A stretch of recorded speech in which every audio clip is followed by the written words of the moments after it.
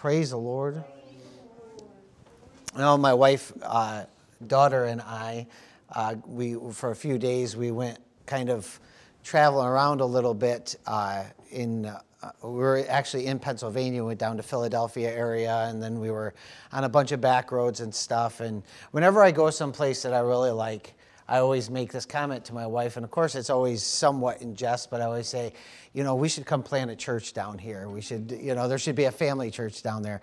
And really what I mean by there should be a family church down there is that I just want to move somewhere else and do something else, But, as we've been gone just a few days, and we got back, it's always good to be back home. It's always good to be back where you're at.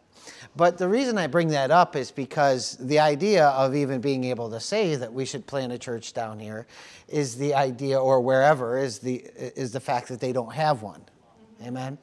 Now, when I say they don't have one, I don't know what kind of churches each area has, so I can't vouch for them or I can't argue against them. Not that I would do either necessarily, but my point is that we know what God has given us where we are. Amen. And I'm so thankful for what God has given us where we're at.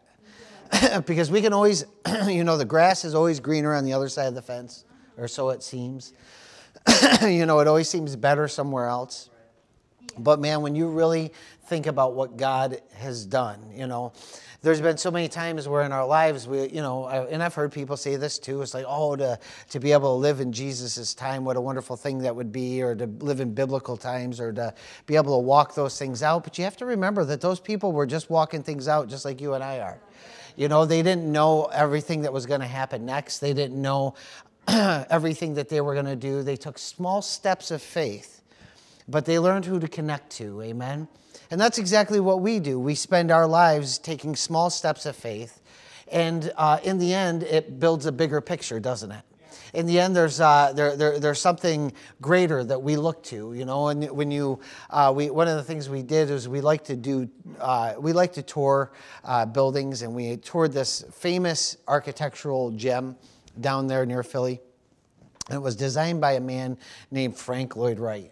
And even people began to appreciate him in his lifestyle, or in his life, not his lifestyle, definitely in his lifetime. They learned to, because he didn't have the greatest lifestyle, but they learned to appreciate him in his lifetime. But even more so after he passed, that his buildings are appreciated, And it's in those moments you hear whenever you tour one of his buildings, you'll hear bits and pieces about his life, and you'll see, that he went through this, or he went through that, or he did this and did that. In fact, this building that he built, by the time they had finished it, they had invested, and this is like in the mid-50s, it was a synagogue for a Jewish congregation. They had invested somewhere, it was around $1.5 million, which, even that many years ago it's a significant amount today, but it was very much so back then. But when they started it, the rabbi who asked him to design a building for them, because he was the type of architect that you didn't just pay to come, he had to agree whether or not he wanted to do your project. And that's kind of the stature he was at. Well, this rabbi asked him, and he agreed to it. And he had turned down many synagogues already. But one of the things that he did was the rabbi said to him is like, after he told him about the project, what they wanted to do, and Frank Lloyd Wright agreed to take the project on, the rabbi said, but I have to let you know, we don't have any money. Glory to God, not even a penny. And so he said, that's okay. He said, and a lot of architects, even architects that you're paying, if you said they don't have any money, they'd walk off the job. But, there was vision in him for certain things, and that's why he did such great things. But I say all that to talk about, all of those things began in small places. That they, this monolithic structure of a building, and I was in there, and honestly, even though it was a synagogue, I really did feel God in there. I knew that God's presence was there, and I'm in this building, and it had the ceiling in the center is 100 feet high. To give you some kind of indication of how tall that is, this ceiling is about 12 foot tall, and so the center of their sanctuary was 100 feet high, and it was this project that at times it never looked like it was going to get done. It wasn't going very far, but all of these little steps ended up making that thing possible. And today, of course, it's something that people will come from all over the world to look at. And, I say all that to lead into the service that we're talking about today, because today's message is about having small steps of faith. In fact, the name of the sermon is How Much Will You Have? I don't know if they do have it. Got it in there good, amen? Because literally, this sermon came by small steps of faith. And what I mean is the reason that you may not have seen me right before service is because I was finishing the sermon in the back room.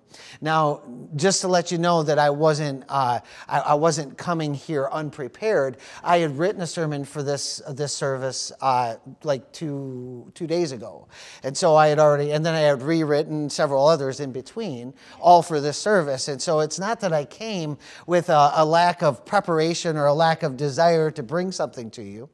But I do believe that the Lord was bringing this for a specific purpose and a specific time.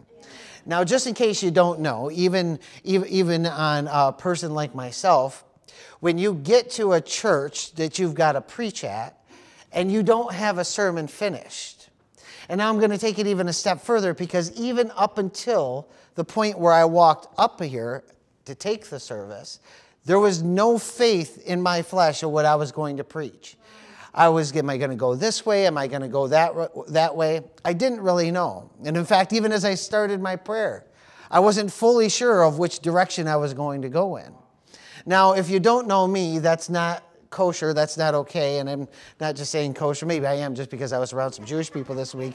But it wasn't kosher nonetheless. It wasn't something that I approved of. And I let God know that I didn't necessarily approve of it. Praise the Lord. But we do know that we need to learn to trust God. And trust in God, the only way that you're ever going to learn true faith or true trust in God is by taking little steps of faith. In fact, I'm going to say this a little later on in the sermon, but I'll say it now because it just seems to fit here, that everything big is born through something small. If you understand our universe and the way that our universe works, our universe today is bigger than it was yesterday. And it was much bigger than it was when it was created, because our universe is provable that it's expanding, that it expanded from a single point, and it's going out into the world, or not into the world, into a greater vastness of whatever. And this this correlates with Scripture and falls right in line with Scripture, regardless of what you believe. It fits the narrative of Scripture. And we might even touch on that today if we get a chance. But everything big comes from something small. And if you want to get somewhere in faith, if you want to get somewhere with God, you have to realize that where you're starting isn't necessarily going to be where you're going. But part of that is also knowing that maybe you've come in and you're at a place where you're like, I don't even know if I'm good enough for anything. Listen, God created everything from just things that are impossible to see. And so if that's the truth, I mean, you can't see what a cell looks like as you look at your body, and yet every single one of us is made up of cells. In fact, the greatest creature that the largest creature that has ever existed on the earth still exists today. It's the blue whale, the sperm whale. Blue whale, sperm whale. Blue whale. It's the blue whale. It's an enormous creature. It's the biggest one that has ever existed. And that is made up of, just like you and me, the same small, tiny little particles or cells. And something that and even smaller than that, you have molecules and atoms and all those things. But this isn't done haphazardly by the Lord. He's done this on purpose. And this teaches us a lot about faith. And that's what we're going to get into today.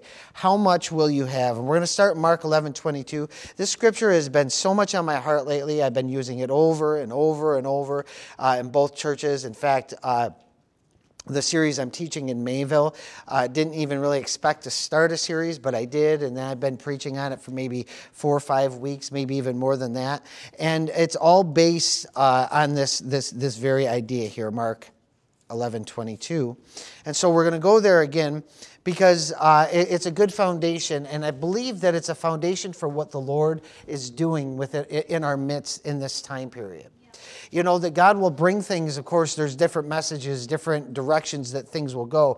You know, that scriptures can be used like that. There's a lot of times, anyways, that scriptures can have multiple purpose in them. And we can get a lot out of them. And that's exactly what this is. So don't be afraid if you've heard it before or discouraged or disheartened. We're going to get somewhere really good. Amen? Praise God. And it says here, and Jesus answered saying to them, have faith in God. I love that he said these words. I love that he answered the Apostle Peter this way when he was talking about, they were talking about the fig tree that Jesus cursed and it dried up from the roots. And when they asked or they questioned it or they brought it up that it happened and they were perplexed, they were surprised that this thing happened. Glory to God. Jesus' response was have faith in God. It wasn't even have faith in me. It wasn't do what I do, but it was have faith in God. Jesus was always pointing to something else. He was always pointing to the will of the Father. Jesus claimed that he didn't do what he wanted to do. He only did what God wanted him to do or what he saw the Father do. But we have to understand that that didn't happen just because he automatically knew it. That happened because Jesus actively sought the will of the Father. And, you know, it takes faith to do so. Because the will of the Father although there's been aspects of it written down, and we can see the aspects of God's will, his will for humanity, his overall will for creation and the things that he wants to do, what we don't see is God's will for our individual lives. There's nothing in here that will completely correlate to what's going on in 2022. Amen? There's nothing that, he said nothing about Corey, Pennsylvania, or Spartansburg, praise the Lord, or Mayville, New York, or Faulkner, or Gary, or wherever the heck you live, you know, or whatever they call it these days, praise God. And they do have a name for it. Jamestown, you know, Sugar Grove, praise the Lord. I'm just telling where everybody lives. I'm sorry, but they can't see your faces, so it's okay. Just glory to God. So there's all these places, and we don't necessarily see them here. We don't see, specifically different things that we're dealing with. Although we can see them in principle, we don't always know the day-to-day. But see, that's the way that God always wanted it. That's the way he always had it.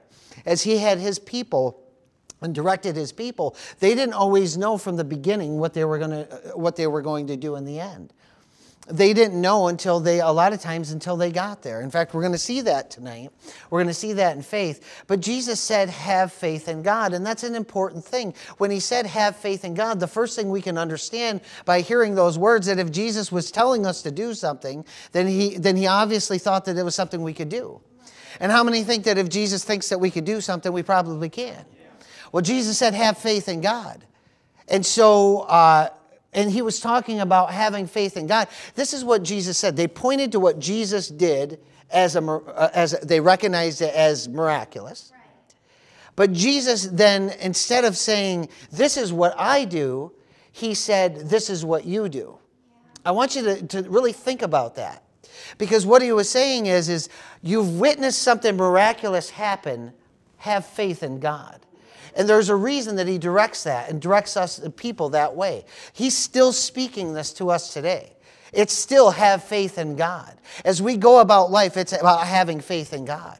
The question is how much faith are we going to have in God? Well, I'm going to tell you how much faith you have in God will determine how much of God you get. Because God is accessed through faith. We know that through faith, it's faith that brings us salvation. Salvation is the first and foremost doorway into the Father, or to the Father. Jesus said, no one comes to the Father except through me. Amen. And we often recognize that as salvation. As we think about that as salvation, that is the doorway that God has given us to himself. But it comes through having faith in God. You know what we need as we walk through life is faith in God. We need to be able to trust God. You know, one of the 4 or 5 messages I was going to preach to you tonight, maybe I'll touch on all of them. Who knows what's going to go on tonight, but because I certainly don't. But one of the messages I was going to talk to you about is the times we're living in the end times, and what do we do with this? And you know what the overall, and I brought up, I had lots of great scriptures to bring you of what you can stand on and what you can look to and the truth that you can know about the end times. But you know what? I can sum them all up in just a few words. Have faith in God. 4 words. Praise the Lord. I can sum it up all in that. Because the Bible tells us not to worry about it. It tells us things that we can expect and things that we'll see, and this will happen and that will happen. And then there's different commentators will say, well, this applies to us. And other people will say, no, that doesn't apply to us. But you know what the theme of all of it is anyways? To trust the Lord. That's what trusting God is. To have faith in God is to trust God. That's literally what it is. We trust God in our lives. We trust God that as we come to the pulpit with no real clear direction, that we're going to leave and people are going to be fed something. That's what my faith is. Otherwise, I wouldn't even shown up here. I had the moment in the back room where I thought, should I just call my wife in here and say, hey, do you want to preach tonight? Because I ain't got nothing, amen. And I've done that before, praise the Lord, and she's done it. Amen. Glory to God. But I wasn't willing to do that. We were going to fight through it. Amen. And then as I get here, of course, there's unction. And that's the point that I'm trying to bring out, is that it doesn't surprise me, I guess, so much that I'm going to talk about faith in God, and He's going to make me utilize it all the way up into the time of preaching it. Amen. Amen. Glory to God. But how much are you willing to have? How much faith in God are you really willing to have? Are you really willing to put it all on the line, that when you hear the scripture, when you get the direction, when you know the direction you have to go, are you really willing to put it all on the line? Amen? But we have to understand this with that. Because when in our circles, we teach those kinds of things a lot. Like, are you really willing to trust God? Are you on the proverbial cliff and you're going to step out into nothingness trusting God?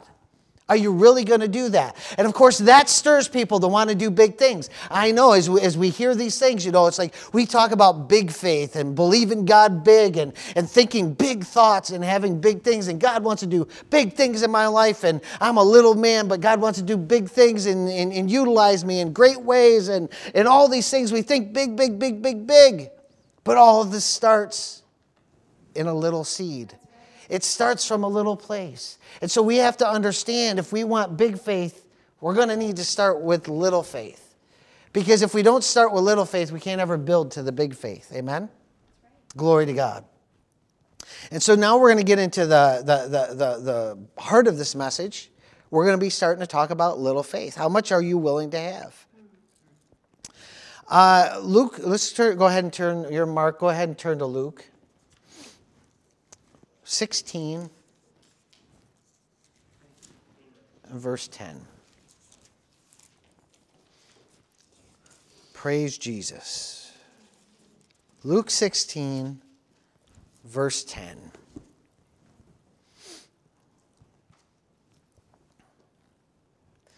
Jesus says here, he who is faithful in a very little thing is faithful also in much.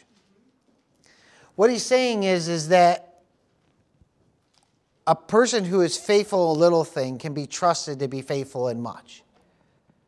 But the reverse is true also. That you won't be faithful in much if you won't be faithful in what's little. This is something I see Christians kind of bypass so much in life.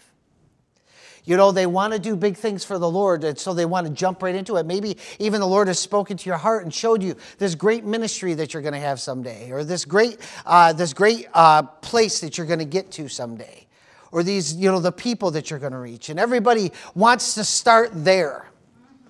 But the thing that I've learned is that there is never a start there. In fact, I was listening to a minister speak, and I love this. He said, when I started off, I went through a few years of basically hell on earth. when he started off in the ministry.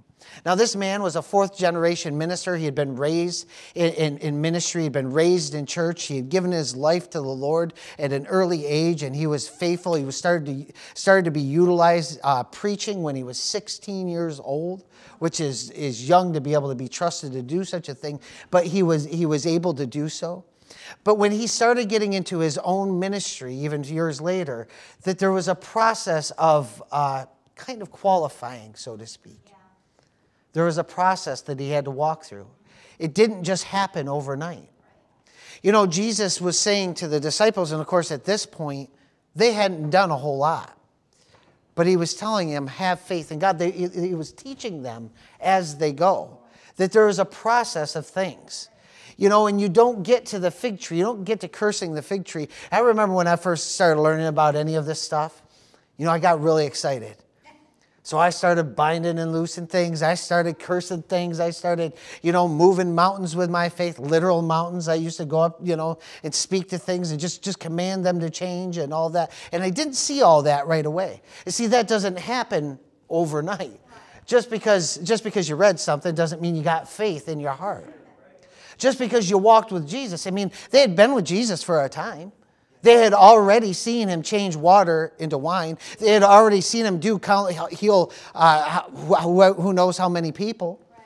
And yet he's still talking them through this process. Still building something on the inside of them. Isn't that interesting? Amen. He who is faithful in a very little thing is faithful also in much. And he who is unrighteous in a very little thing is also unrighteous in much. Therefore, if you have not been faithful in the use of unrighteous wealth, who will entrust the true riches to you? And if you have not been faithful in the use of that which is another's, who will give you that which is your own? See, a lot of people, they hear these scriptures, but they really miss what the heart of this is. If you're not going to be faithful with a little bit, God isn't going to bless you with more. You can force your way into more sometimes. You can make things happen, but that doesn't always equate to God blessing it.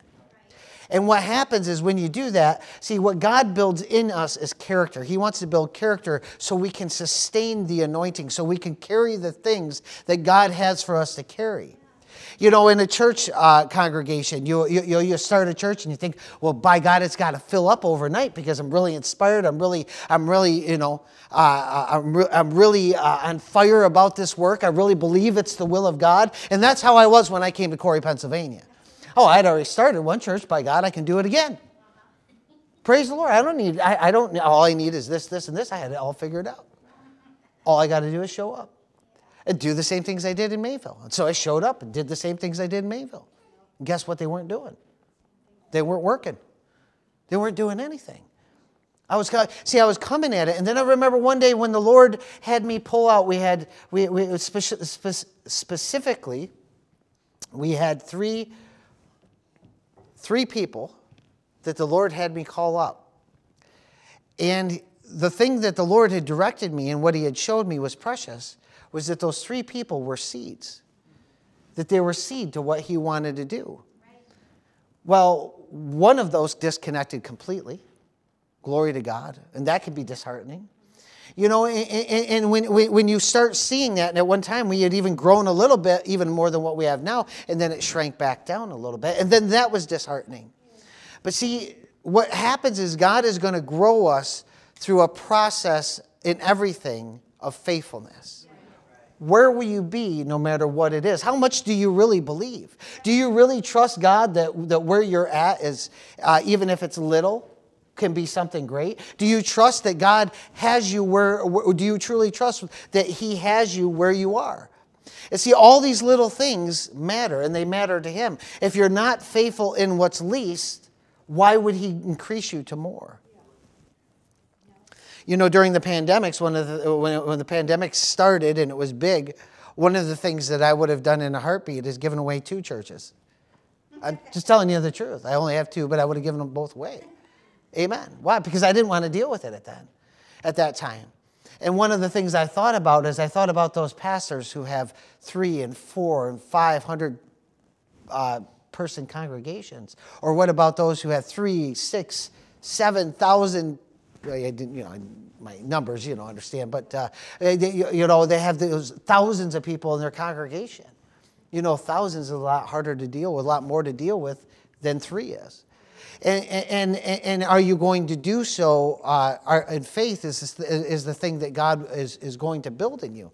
And so that's what we have to understand, that whatever is in our hearts, they can be big things, and let big things, really, a lot of times in Christianity, it's a lack of vision that's the problem. It's that people can't see what God wants to do, or they won't see what God wants to do.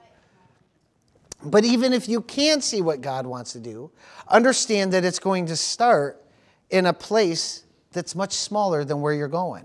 Amen? And that's exactly what the heart of this is about, is to not to keep us or to hinder us from doing big things, but for us to fully embrace the little places that we're at. In fact, in Zechariah 4:10, it talks about not despising the day of small beginnings. Do not despise the day of small beginnings. Just because you're at a place where you can see so much more for you, or so much more for where God wants to take you. Don't despise the place where you're at right now. And what I mean by that is not in the church that you're at or whatever, but that could be included. It could be the house that you're in. It could be the job that you're in. See, if we learn to do all things as unto the Lord, in other words, if we learn to truly have faith in God, that what we're doing is as much as I know in the will and the place that God wants me to be, praise God, that's something that He can build on.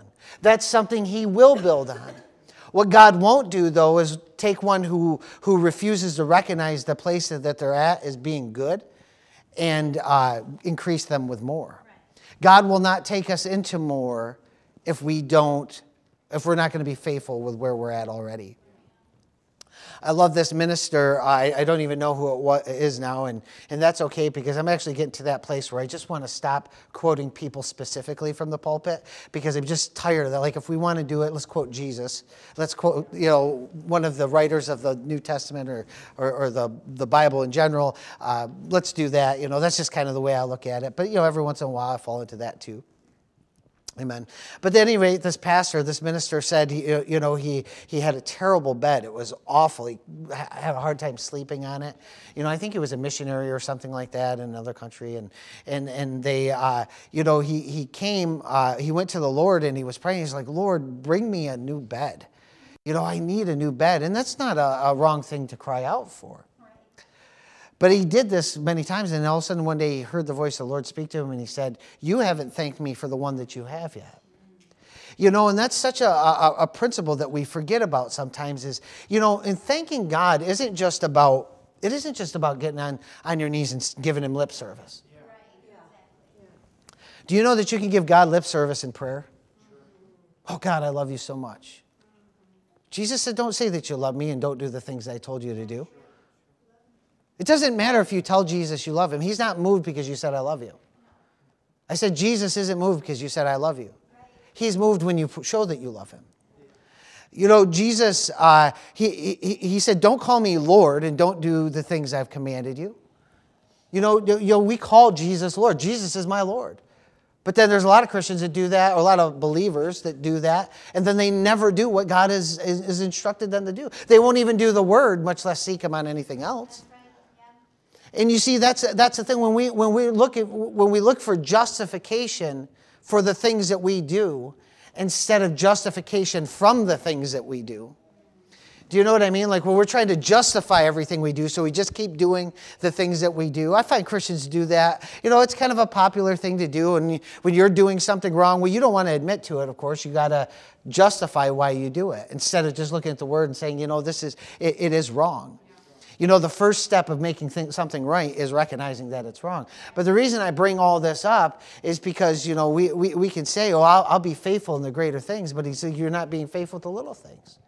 Are you stewarding the things that God has given you right now? Do you know, in not just the bed being an example, not just thanking Him for the one that you have, but being thankful for what you have. There's a big difference between those two things. You can say it, but it's different to live it and to do it. to be with our finances. People want God to increase their finances. But so often they're so unfaithful with finances. What do I mean? People, I would say a majority of Christians don't even budget their money. Budgeting your money is being a poor steward of the money that God's given you. If you don't budget your money, there is no way God's going to bless you with more. Why? Because you don't even know what you have now. And that's something that we, my wife and I, we have been, because it was taught to us, and until it was taught to us, our lives didn't change. But finally, when we did it, all of a sudden, God was able to do things in our life that he was never able to do before. There's people that they want a better job or something, but they're not faithful to the one that they have. I've been in this position before. I didn't show up on time. I didn't do the things that I was supposed to do or the way I was supposed to do them. It's not being faithful. God will not increase that. Amen? Praise God. And you might think, well, how does all this stuff matter? Because God teaches us spiritual things through natural things. If you don't believe me, look at the parables that Jesus taught. If you don't believe me, look at the examples over and over and over and over in Scripture. God always teaches spiritual truths through natural means. Why? Because he created this world to be an example of things in the spirit realm. We've heard that prayer, I think somewhere there's a prayer that says something to the nature of on earth as it is in heaven. It makes that reference. I can't think of, where I heard that. Maybe it's maybe as a Baptist prayer or something, I don't know, or a Catholic prayer, I don't know. But I think it was somewhere, in religious circles. On earth as it is in heaven. Well, there's a reason for that. God told Moses to build the temple according to the plan that I've given you, according to the one that's in heaven. Amen. Praise God. Hallelujah. Turn to Matthew 14. Praise the Lord. Matthew 14, verse 22. In a message like this isn't meant to make you feel worse about yourself. Sometimes we'll have messages like that are kind of corrective or kind of deal with things. But they're to make us, I want to remind you what the Lord spoke to me down south somewhere where I was. I heard in my spirit those words, everything I'm doing in you, I'm trying to make you better. And that's exactly what a message like this is for. God wants us to get into what faith gets us into. Jesus,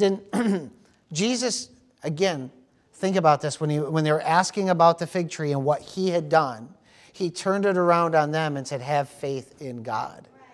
Amen? There's a reason he did that, because he wants them to get into something. And of course, we see them get into something later. And this is where we're going to start. Matthew 14 and verse 22. This just happens to be one of my favorite accounts in Scripture. I just love it. Immediately, he made the disciples get into the boat and go ahead of him to the other side, while he sent the crowds away. After he had sent the crowds away, this is right after he fed the multitude of people, he went up on a mountain by himself to pray. And when it was evening, he was there alone. Now, I think this is interesting how Jesus, I believe that this is what was happening. Of course, we know that Jesus was always led by the Spirit, and so that he didn't just do things haphazardly. So the fact that he was hurried, that he sent the people away, sent the disciples on, and then he went to the mountain to pray, that was kind of the thing that happened here. Why did Jesus do that? Well, certainly there was an unction on the inside of him that he needed to get into something.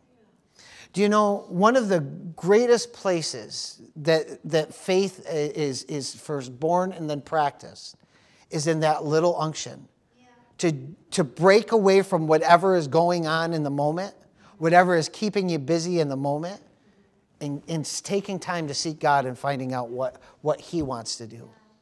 I find that a lot. Of course, recently I gave you that example. I think it was last week I was talking about, or maybe in the last few weeks I was talking about how the Lord had directed me on that property and not getting into it. And what he showed me was me getting into deeper things, in study versus me doing things of the natural. And of course, there was a choice that I had to make because I only had so much time. Well, you realize we only have so much time.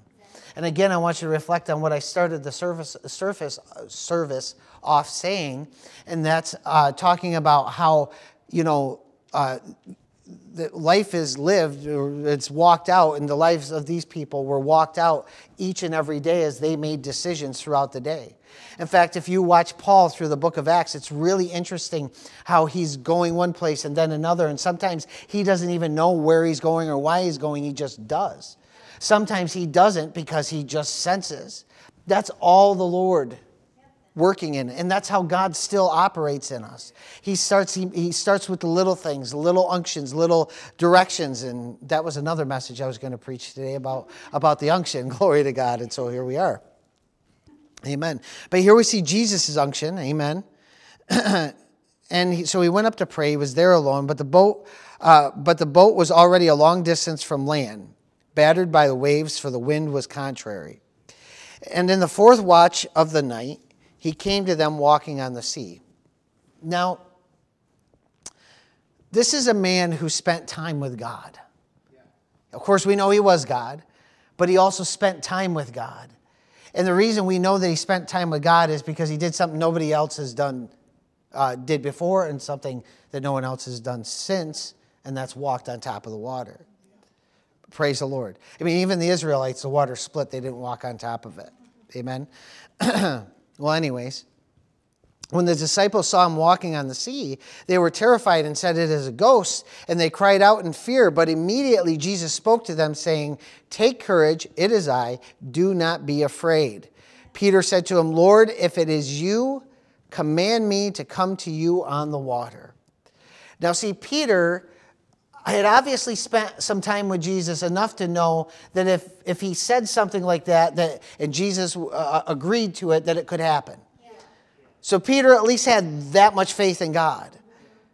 Jesus had told Peter, have faith in God. Well, he was having faith in God. He was saying, if it's truly you, then call to me and I'll come. And then I love the Lord's answer. He said, come. And then Peter got out of the boat and walked on the water and came toward Jesus. So now we see Peter doing the exact same thing that Jesus was doing. I said no one had done after, but obviously Peter was involved in this at least for a moment. Amen. And he started moving towards Jesus in this faith. So he stepped, it took, a lot of people will look at accounts like this and they'll say, well, we know what is about to happen. Peter's about to sink because of the lack of faith and all that stuff. But here's the thing, you might want to pick on Peter, but you got to ask yourself, would you have ever gotten out of the boat?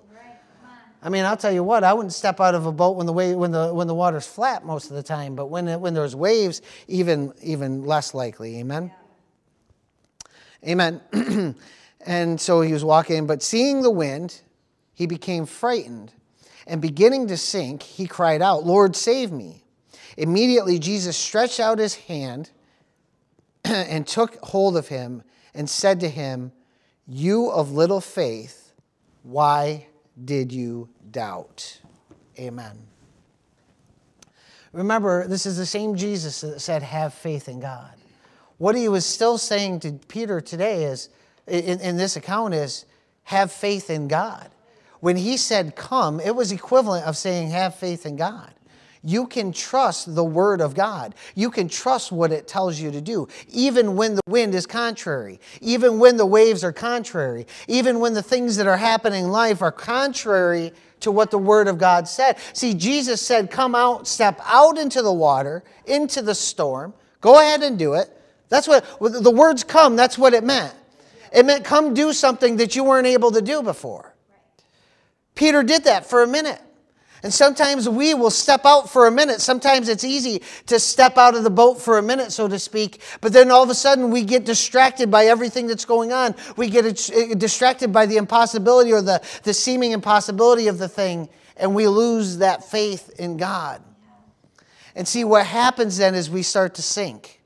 And then if we don't do something about it, we sink further. And see, what happens is instead of even calling out to God in those moments, what most people do is they just say, well, I guess it doesn't work. Well, I guess this just must not be God's will.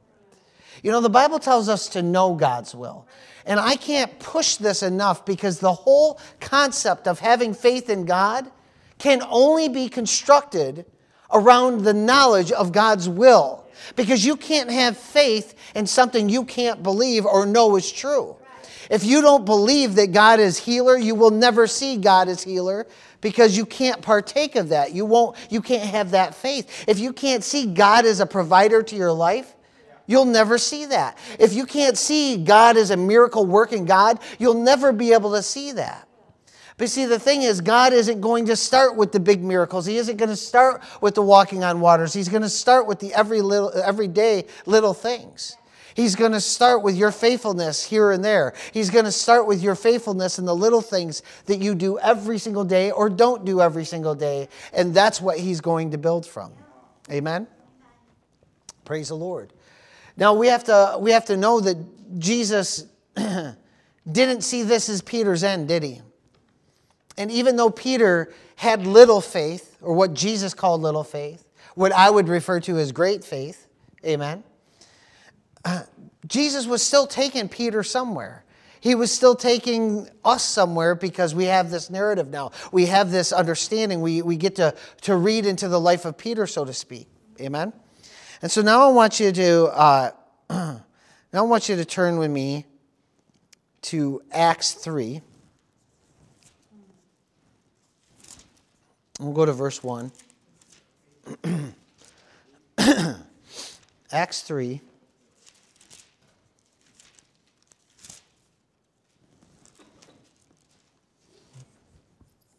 Verse 1. Now we're about to see a totally different Peter. Amen. Now Peter and John were going up to the temple at the 9th hour, the hour of prayer. Notice, I don't know, I just saw this correlation. This is kind of interesting. The one we just read, where just before the miracle that Jesus did, he went up to the mountain to seek God. You know, prayer literally is to seek God. We can't get too wrapped up in what prayer is. There's different kinds of prayer, and I think it's important to understand that. But we have to understand that the basic form of prayer is to seek God. It's to talk to God, amen? So when we see this, they came at the hour of prayer. They came up to the temple in the 9th hour, the hour of prayer. And a man who had been lame from his mother's womb was being carried along, whom they used to set down every day at the gate of the temple, which is called Beautiful, in order to beg alms of those who were entering the temple. When he saw Peter and John about to go into the temple, he began asking to receive alms. But Peter, along with John, fixed his gaze on him and said, "Look at us." And he began to give them his attention, expecting to receive something from them. But Peter said, "I do not possess silver and gold, but what I do have, I give to you. In the name of Jesus Christ of the Nazarene, walk." And seizing him by the right hand, so he didn't stop there with the words, seizing him by the right hand, he raised him up, and immediately his feet and his ankles were strengthened. Now, what I want to draw your attention to is a few things. Number one, we do see the word immediately, but the immediately happened after. So the immediately didn't really happen immediately. It happened immediately after an action of faith. Now, we have to understand this, that at this point in time, they were going to the temple of the hour of prayer, but that was probably not the only time that Peter and John sought the Lord. They didn't just wake up one day, man, I've really been behind on things. I need to go seek God. I need to get in his presence. So we're going to go, now I'm going to heal somebody. It didn't happen that way. These people these men had grown to a place of utter devotion to the will and plan of God. The reason we don't see things the way that we saw them there has nothing to do with the will of God. You have to understand that. Because nowhere in Scripture are we told that the will of God changes. In fact, we're told that the will of God does not change. When we see Scripture from Genesis all the way through Revelation, we see healing. We see God's desire to heal. We see God's desire to pour out miracles. And if you don't believe that, you just don't believe the Bible. That's all there is to it. I have debated this within myself. I can't tell you for how long, because I wanted to prove otherwise. I wanted to prove that these things weren't true. But I cannot open these scriptures and not see that God, because he's the same God yesterday, today, and forever. He's the same God that does not change, as in Malachi 3:6. He's the same God that led Moses and the Israelites, God's people, out of the land of Egypt in miraculous ways. And he's that same God today. But that same God operates the same way, and that's according to faith. Jesus taught them about faith. His purpose in being here was to teach them the will of the Father, which we know that Jesus was the express image, right? The scripture tells us that it was the express image of God. And we knew that he only did the will of the Father. And the will of the Father was basically to set the captives free. In fact, we stand on John 8:31 and 32, that you shall know the truth, if you will know the truth, and that truth will set you free. You notice it's not even the power of God that sets us free, but it's the knowledge, it's the belief, it's the utter trust, it's the faith, the complete adherence to the truth of the Word is what sets people free. But people, somewhere there's a disconnect.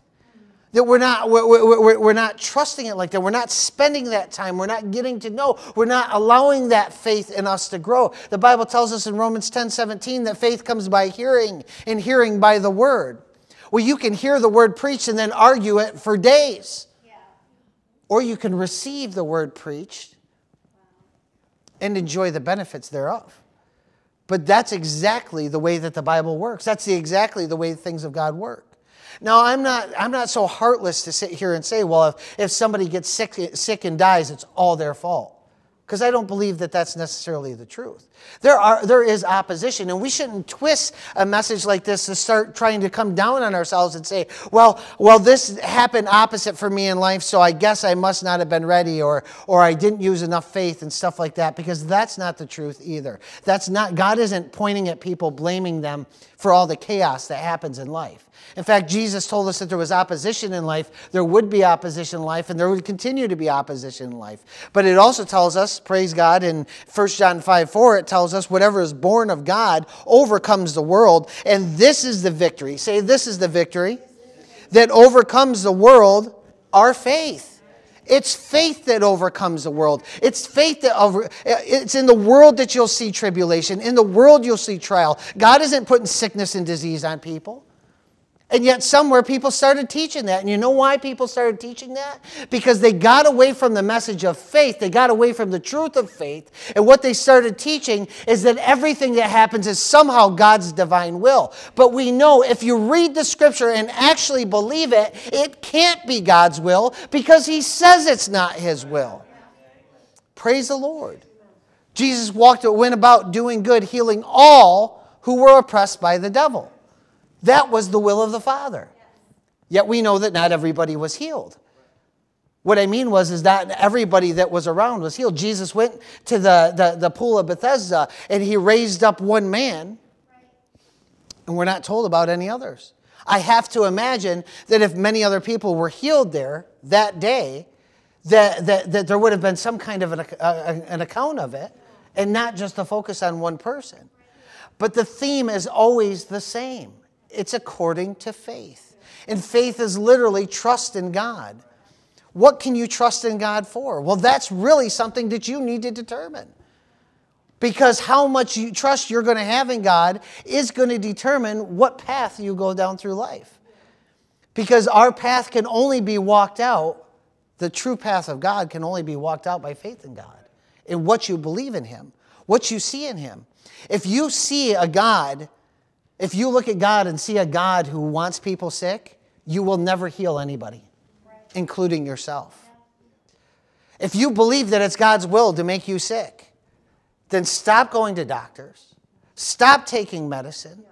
Stop doing things. If you break a bone, don't you dare go get it set. Because if it's not God's will to heal, in fact, I would do this. If it's not God's will to heal and you really believe that, if you broke a bone, you better hope that that thing doesn't heal, because then your bone's out of the will of God. See, God designed your body to heal. God designed your body to fix itself.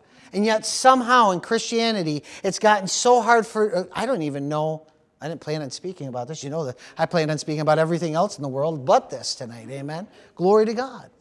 You know, people have a hard time with any kind of miracle. Even things like laying on of hands. There's people that just, and of course there's abuses and all these things. There's preachers out there that are telling everybody that I'm just going to lay hands on you and you'll be healed, and if you don't, it's your fault.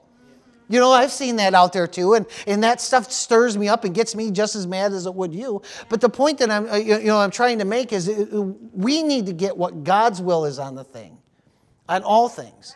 And that's where our faith needs to be built. Amen. Glory to God. We see this process of time in Peter's walk with Jesus. He starts off in a place where there's little to no faith. He moves to a place where he can at least step out in faith. But then he moves to the place where he can't just step out, but he steps out and engages other people's faith. And this is what God is trying to grow in us. See, we start with a little faith, but God wants to build on that. And see, I mentioned that God, all things come out of basically one little point. I happen to believe, I'm just going to be honest with you, I happen to believe in a Big Bang. I don't believe that it's anti-scriptural. And the reason I don't is because the Bible points to it. I'm going to take you to a scripture, and even if you don't believe in it, which is fine if you don't want to believe in it, you cannot believe in it, and I can still not be a heretic. Amen? Because there's nothing in the Bible that describes exactly how it happens. But I want to bring your attention to something, because this is important for us, and it's not about teaching about the Big Bang and stuff like that. But it is talking about something, a phrase that I said earlier, small is where big is born. Now, I don't believe in evolution. I don't believe that we were formerly monkeys and now that we're humans. We were always humans from the beginning of the time we were created. I believe that God, created Adam and Eve. I don't believe he created them 6,000 years ago. First of all, the Bible never gives us a specific timeline on it, so I don't believe that that's accurate at all. That's some people's interpretation of it, but it's a very loose interpretation, and not even all scholars agree on that. So even if you believe that, it's a denominational thing, is what it is. It's not always been the position that the church has held. And I say all this for a reason. I say all this because sometimes we have to have our theology shaken up a little bit. Sometimes we have to have things challenged a little bit, and making sure, and this was another message I was going to preach, by the way, is about being time for truth. See, we're just getting a splattering of everything, I guess. We'll just have a little bit of it all. But it's a time for truth. That was the one that the Lord had put on my heart 2 days ago, is that living in truth. And it's okay if our faith can't be questioned, if our theology can't be questioned, then it's not truth. Because Jesus allowed for that. God allowed for that. The Holy Spirit allows for us to be able to question things and see whether or not something is true. In fact, God has told us to test things. He says, test all things, hold fast that which is good. Test all things. Is the Bible in all thing? Is doctrine in all thing? I would say that it's good. In fact, one of the proofs, Jesus said, even if you don't believe me for my words, believe me for what I do. Believe the proof that you see. You can test things. Like, listen, we don't have to be afraid that somehow science, but see, this is the thing where, people get into this battle and they're distracted from the greater things. Hebrews 11:1. Amen. I'll be honest with you. I know I'm going out on a limb here a little bit. In the sense is, sometimes you save some of this stuff for private conversations. Because people certainly will have questions, and some people will never ask the questions. Some people will just disconnect from you, and I've had that happen before. I had people leave us, so to speak, over some of these teachings, even though some of them have changed even with me. But it's not preaching against anything that the Bible says. It's just teaching in line with it. But it says here, and we're talking about small faith, and there's a reason that these two things are connected here. In Hebrews 11:1, it says, now faith is the assurance of things hoped for, the conviction of things not seen. So faith is based in something that's hoped for, but not necessarily seen. Right. Amen? For by it men of old gained approval, or they gained their testimony, or they had it. By faith it was that they got through. Yeah. By faith we understand that the worlds were prepared by the word of God, so that which is seen was not made out of things which are visible. The Bible tells us right here that the things that are seen, the things that we see, came from a place that we can't see. They came from an existence we don't understand. Scientists will call it a Big Bang. I call it the Word of God. You understand that's where the things were born. When God spoke and something that did not exist came into existence, where did it come from? It didn't come from another place because it didn't exist. Praise God. Hallelujah. That's the exact same thing that happened with all of creation. It came out of a place. People can call it different things, but in the end, a duck is a duck. You understand? That's what it is. Well, why do I say this? Because the birth of faith comes from that very understanding, from that very place. The principles that God would use throughout all of creation were born in that single moment. That moment where all things progressed forward, whatever it was. If you just want to say, okay, I can't stand the word Big Bang because too many scientists have used it, and I just want to say the Word of God, fine, let's just stay there with that. That's okay. We can do that if that's where your conscience is going to... at some point you might have to branch out a little bit, but that's okay. We can stay there for right now. Let's look at from that point in time. The Word of God was still a point in time. A second before it didn't exist. Actually, there was no second before because time didn't exist until He spoke it. You do understand that, right? Even time had a beginning. God didn't have a beginning. He's bigger than time, but we know time had a beginning. Amen. Praise the Lord. I hope I'm not going too far out there and being a little too lofty for a Saturday night / Sunday morning, and the way we do it here in Corey. But glory to God. But we understand that all things started from that little point. And so whatever God is going to do in your life, He doesn't start in the big stuff. He doesn't start. This is why people don't realize that talent is not a requirement to be used of God. And not only is it not a requirement, it's also not a license to the inroad. You know what I mean? It's not the way into the pulpit. It's not the way in. Talent has nothing to do with it. Amen?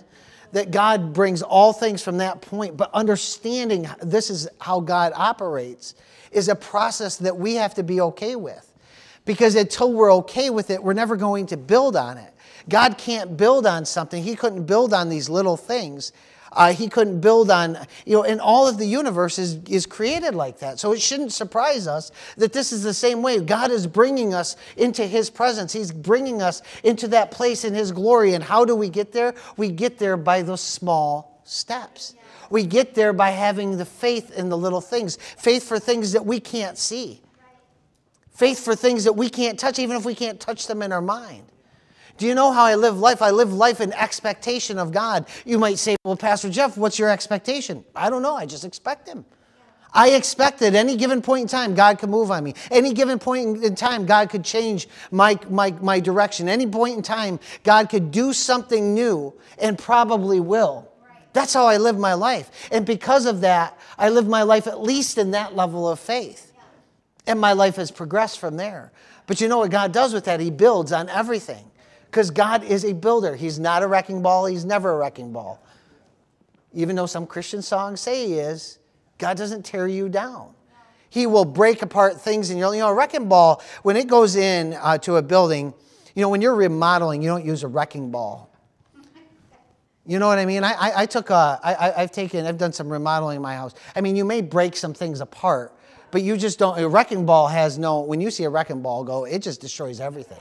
Anything that it touches, it destroys, because that's the purpose of it. Amen. It's swinging from a single point, and it's just going back and forth, and whatever it's aimed at, that's what it destroys. God is not doing that. God is methodical. If you use that same principle, if a surgeon used that same principle when they're trying to cut something out of you, You know, what if the surgeon came in with, instead of coming in with a scalpel and, all the stuff, he came in with a chainsaw. Yeah, came in with a sledgehammer and said, well, we're going to get this tumor out of you. I think you'd probably keep the tumor. Amen?